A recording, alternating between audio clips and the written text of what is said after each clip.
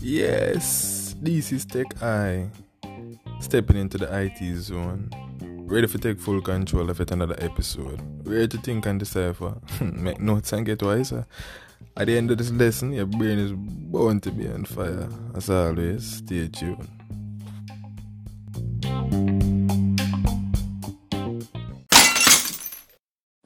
Yeah, stepping right into it, class. So, today we're talking about pseudocodes, you understand? And pseudocode, many never heard the term before, but it is really just the English variation of an algorithm, and it is more detailed than an algorithm. So, in the programming process and the implementation of a program, you have the algorithm, which is the first step, and then you would make the pseudocode, and then from there you can transfer it to a source code of any language. Pascal is one which you will learn further down in this semester, so that is really where you're heading. But you can, if you have a pseudocode, it's very easy to transfer it to any other language.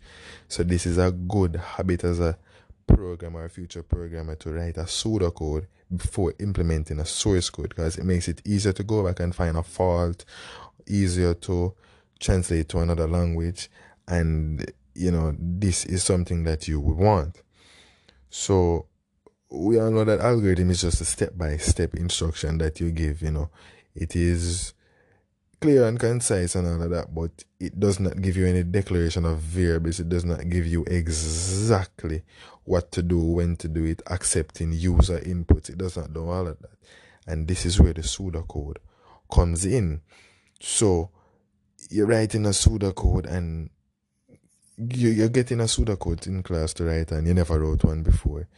The way you go about it, it's going to be similar to writing a source code, which you'll learn further down. So what you want to do is arrange the sequence of tasks and write the pseudocode according to that. So you want to go from top to bottom in that logical order.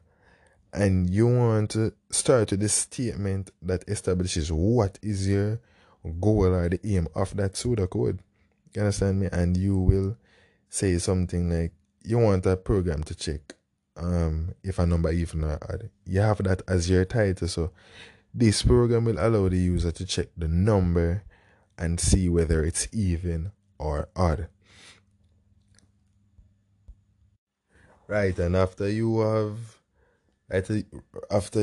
given it a name now, and you're going to say what next, you want to use appropriate naming convention. So when you're having your variables, you want to say, like, for example, the same program now, you want to have declare num1 or declare num as an integer, because you're accepting numbers and you're going to be checking against numbers.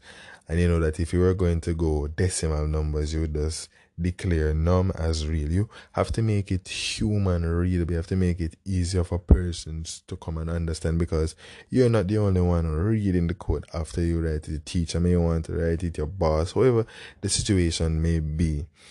And so if a programmer must go through your pseudocode, the approach will be the same as what you're taking currently, or the information I'm giving you now. So it's just a set of rules that you really follow to make stuff a little easier for other people. And you want to also use appropriate sentence cases where you need uppercase and lowercase.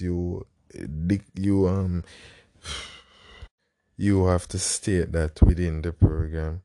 And most importantly, I cannot exaggerate enough. You need to elaborate on everything which is going to happen in the actual code. Don't make it abstract. It needs to be detailed to the T. That every I cross every T. It needs to be so detailed that if I pick this up, I don't need your assistance again. I'm supposed to follow this step by step, and I'm supposed to come to the solution, the same solution that you had come to when you were writing this pseudocode. And you're going to know, after you have done that and you have made sure you have everything done, you're going to check your pseudocode, and you want to check that for the standard programming structure. So by now we should have known the if then else statement, the different types of control structures the loops, I should say, the for loop, the while loop.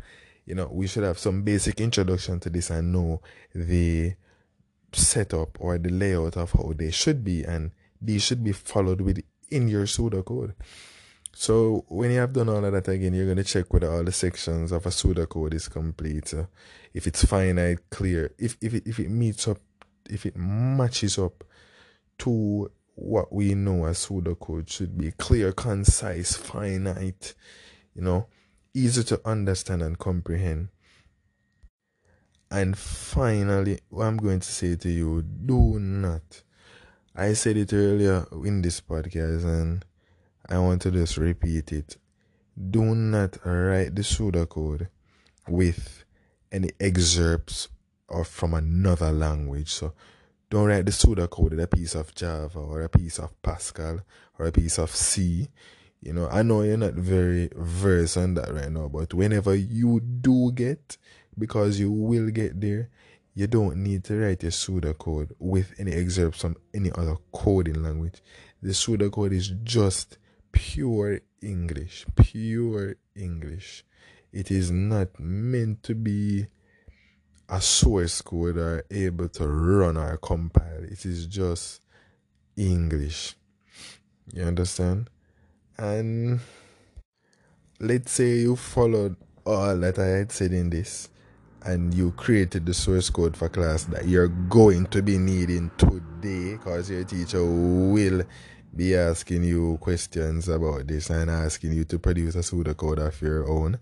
But just to reiterate what I have said before and help give you some inspiration, we're gonna say that this pseudocode, it acts as a bridge between the program and the algorithm. You understand? And it works as a rough documentation. So the program of one developer can be understood easily when a pseudocode is written out. So in industries, the approach of the documentation is essential, and that's where the pseudocode proves vital. As I was saying to you earlier, with the whole being easier to translate to one language. And we want to say the main goal of the pseudocode is to explain what exactly each line of program should do. Making the code construction phase easier for the program, because when you realize everything that you want to do, it is just that much easier. And there you have it. You just learn how to write a pseudocode and why you should write it. And that is essential.